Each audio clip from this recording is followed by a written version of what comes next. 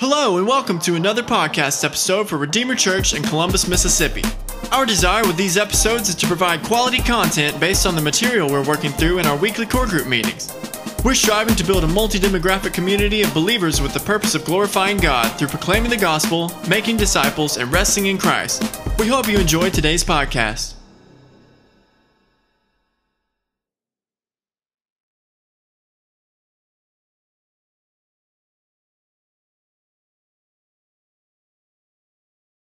This is James White, and I'm sitting here with David Tilley once again for another episode of the Redeemer Church Columbus podcast. This is a podcast essentially for those who are going to be a part of the church in some capacity or another, if it's now or if it's in the future, with the purpose of really just discussing the material that we're walking through during our core group time as a congregation or as a church. And so this week we're looking at just really biblical structure, and in that what we're going to see is the role of the elder, the role of the deacon, and then how the congregation applies to both of those things together. But before we get into that, I want to begin just to remind you guys that we at Redeemer strive to be a multi-demographic community of believers with the purpose of glorifying God by proclaiming the gospel, making disciples, and resting in Christ. And as we seek to reach the Columbus, Caledonia area, that is our desire. And so today, as we get into the conversation, David, would you begin by reading biblical structure and out of our core values? Yeah, biblical structure consists of three areas within the church. First, the church is elder-led, which means that the church is led in all of its practices by multiple qualified men that the church has affirmed. Secondly, the church is deacon-supported, which means that the deacons help ensure that the church and its members are being served well. This allows the elders to focus upon the spiritual needs of the congregation. Third, the church affirms qualified elders and deacons that are set aside for the building up of the church. This ensures that the overall direction of the church is supported by the members of the congregation. All right, so what we're going to see in this is really three things: elder-led, deacon-supported, and church-affirmed. Now, I'm not going to take the opportunity to read through that statement again piece by piece, but I do want to highlight some things about this. The first one is that elder-led. Now, what we mean by this is that pretty much any kind of biblical teaching or preaching that happens within the context of the church or small groups that isn't just facilitating a conversation, but just really teaching something, falls into the purview of the elders. But not only that, they also are the ones that will be leading and guiding in the direction of the church. If it be just decisions of the church, or if it be the normal practices of the church. And there's many reasons for that. But I think it mainly just falls into 1 Timothy chapter 3, 1 through 7. We see these qualifications. And the qualifications would really be centered around this idea that these are men that are going to guide the church. They're overseers, they're shepherds, and so they're people that God has entrusted in guiding the church in the direction that it should. There's some pushback in this area, mainly with should this function fall into the elders or the deacons. But really, I think that Scripture is pretty clear that the deacons are the ones that do this. And so now the elders are the ones that do this, not the deacons.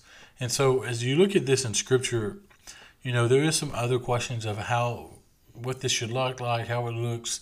And I think that Scripture isn't as clear on those things. So there is some gray area there where I think that it can be up to the individual church and their practices. But overall, the elders should be the ones teaching and leading the church spiritually. Now, there's one aspect of this in our statement that I think is also important to note. It says the church is led in all of its practices, that's what we just discussed, by multiple qualified men. Now, the qualified men is just so crucial. Elders shouldn't be anyone that's not qualified. They shouldn't be people that aren't able to teach. They shouldn't be people that aren't feeling called to this mission or work. These aren't people that are drunkards or lack self-control, or they're not well respected in their communities. There's a lot of qualifications that you see in 1 Timothy chapter 3 or in Titus chapter 1 that really speaks to the qualification of the elders. The point here is not to go through it. You're welcome to go back and read 1 Timothy chapter 3, verses 1 through 7. But in this, we really just see that qualified men is what's so crucial. And so not only any man can fill this role. No man, no single man, no just man in general fills a seat. And I think too often we do that, and that leads to a lot of issues. But not only that, but it says in this statement that multiple qualified. And so it is our conviction at Redeemer that a best way of practicing as a congregation is having multiple elders. Now, this may look like vocational or bivocational or co-vocational elders or pastors. And what I mean by that is you may have someone that is doing it for their single job. This is what they do for a living, nothing else. And so they get all of their support from the church. Or bivocational, meaning that they have a secondary job and then they also get paid from the church so they can focus more of their time in the church. Or co-vocational, meaning that they're lay elders, meaning that they are not people that take a pay from the congregation or from the church itself. And so I think those are three directions that we can go with the types of elders. But the important thing is having multiple elders that help lead, guide, and direct the church, as well as teaching and preaching the word of God faithfully to the congregation. Yeah, I mean, just in my opinion, elders should be just a man of integrity, someone that you would look up to, who, I wouldn't say they have high standards, but you look at them with high standards and they meet every single one of those standards. I mean, they're a person that's highly valued in your community, someone who's well respected. I mean, being an elder, being called to be an elder, and I just think that those people they're the kind of people you want to be one day, kind of per se, like a superhero. Marvel had a big movie series past several years. Your elders kind of want to be your superheroes. They meet all the qualifications, all the high standards. I mean, they're high quality men. They're not a hand-me-down version. Next is Redeemer Church's hard church, but our church in general is just deacon supported. Okay, and really what we see in Acts chapter 6 verses 1 through 7, though the word deacon is not specifically tied to the role of these 7 men that they call out, we do see it in the verb of what their calling was to do, which was to serve the tables, which is kind of the idea that deacon's role is to serve the church. And so that's why in this statement it says the church is deacon supported, because what the deacons do is support the church and support the ministry of the church in whatever way is needed. Now, this doesn't mean that elders don't do this, and this doesn't mean that church members doesn't do this, but rather this means that the deacon's role is to have a good, just really their finger on the pulse of the church's needs and the individual needs of those in the church. In Acts chapter 6, we really see this play out in the idea of the Hellenistic and Hebrew widows at arguments against each other about whose widows were being taken care of and whose were not. And so the apostles, aka the elders of this Jerusalem church, installs these 7 men, these deacons, to function in a way to serve the church.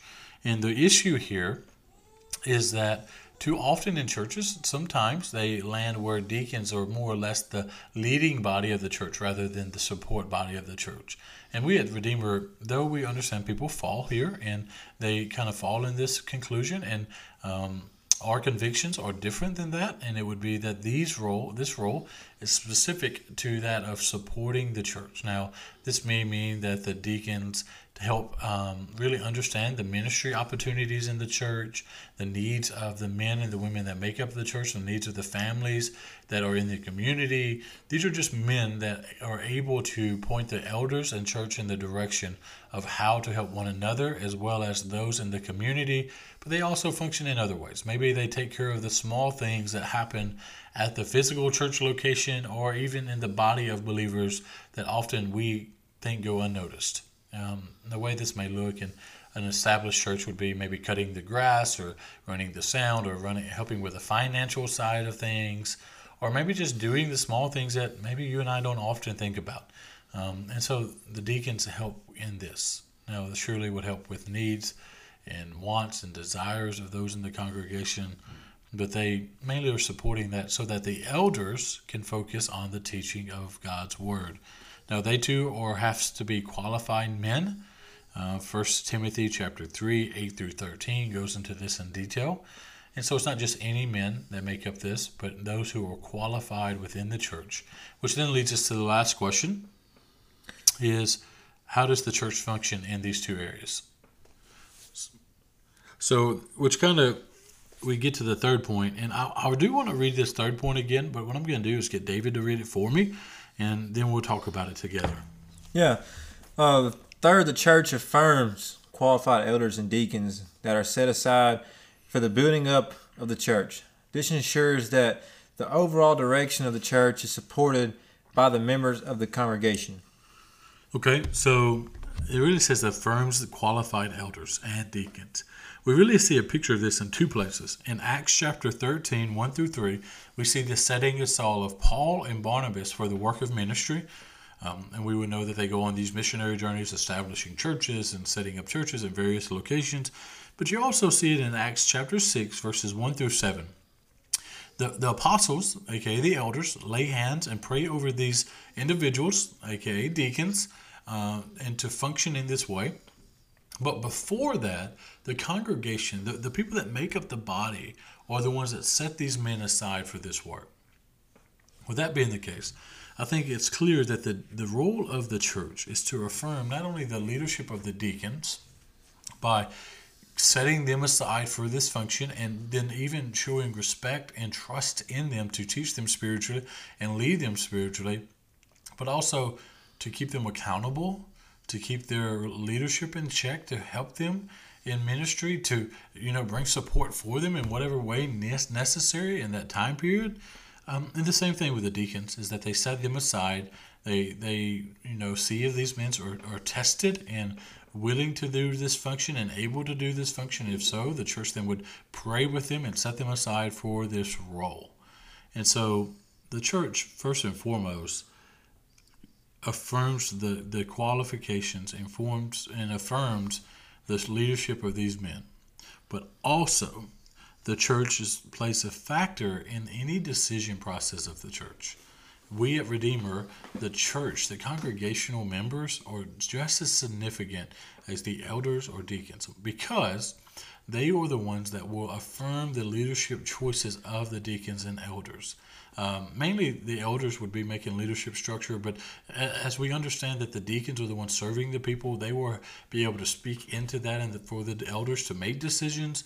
And so they work together to make sure not only the needs of the church are being met, but the decisions that the church are making are ones in which the church body will follow, as well as the ones that are best for the church itself. Now, I want to sum all this up by just saying that we think this is a biblical model. I think we see this throughout much of the New Testament and even some of the Old Testament. And the way this works is the elders lead and guide the church in every area. The deacons support the ministry of the elders and of the church by meeting the needs of the congregation.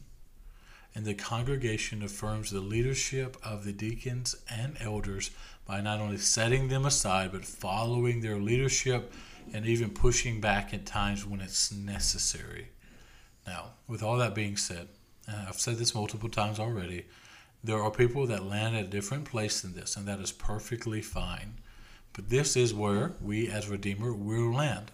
And so we will have elders that function as the primary leadership of the church, deacons that will support their ministry by meeting the needs of the congregation, and the congregation itself will come alongside both of these groups of people and affirm their leadership by setting them aside for the work of ministry, as well as supporting them by joining in ministry and meeting the needs of the community around them by doing physical work or by sharing the gospel. And so we're talking about here structure of the church, not the work of ministry outside of the church. And so though there are these specific callings of elders and of deacons, we are all called to the same work, which is to go therefore and make disciples of all nations, baptizing in the name of the Father, the Son, and the Holy Spirit, teaching them to observe all that God has commanded them. And so as we go and we get off the podcast, David, do you want to add anything? I just want to kind of go off what you said. You know, not everybody is called to be an elder. Not everybody is called to be a deacon. But we get all the qualifications. We get all the standards from Jesus. Whether you're called to be an elder or a deacon or neither, Jesus still set the standard. He still taught from his Father, and he still was a servant. So you may not be called to be an elder, you may not be called to be a deacon, or you may be. But either way, you're still called to teach and to serve. You may not be called to teach an entire congregation, but you could be teaching somebody around you. Just daily stuff, talking about God's word. And you could be, you're called to be a servant as well to believers and non-believers. Whether it's in a fair situation or unfair situation, we're called to be the people to serve and meet people's needs, just like Jesus did. He met their physical needs and then met their spiritual needs. So it could be an opportunity for you to introduce somebody to Jesus. But whatever you do, just do it out of love. Yeah.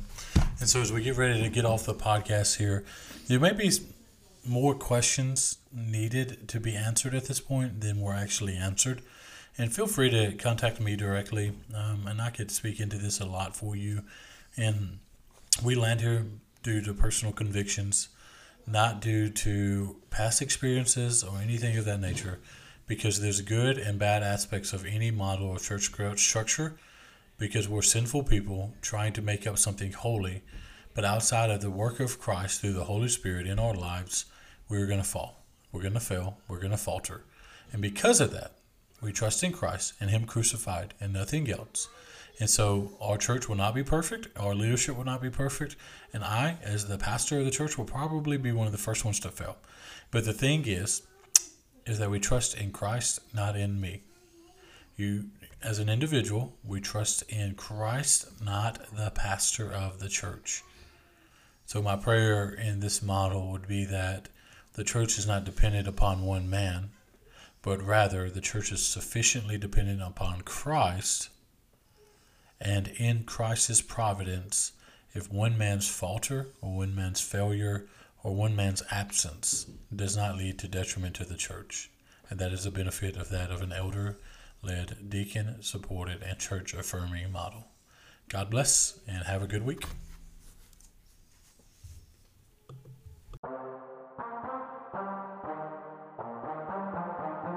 Thank you for listening to another podcast episode for Redeemer Church in Columbus, Mississippi.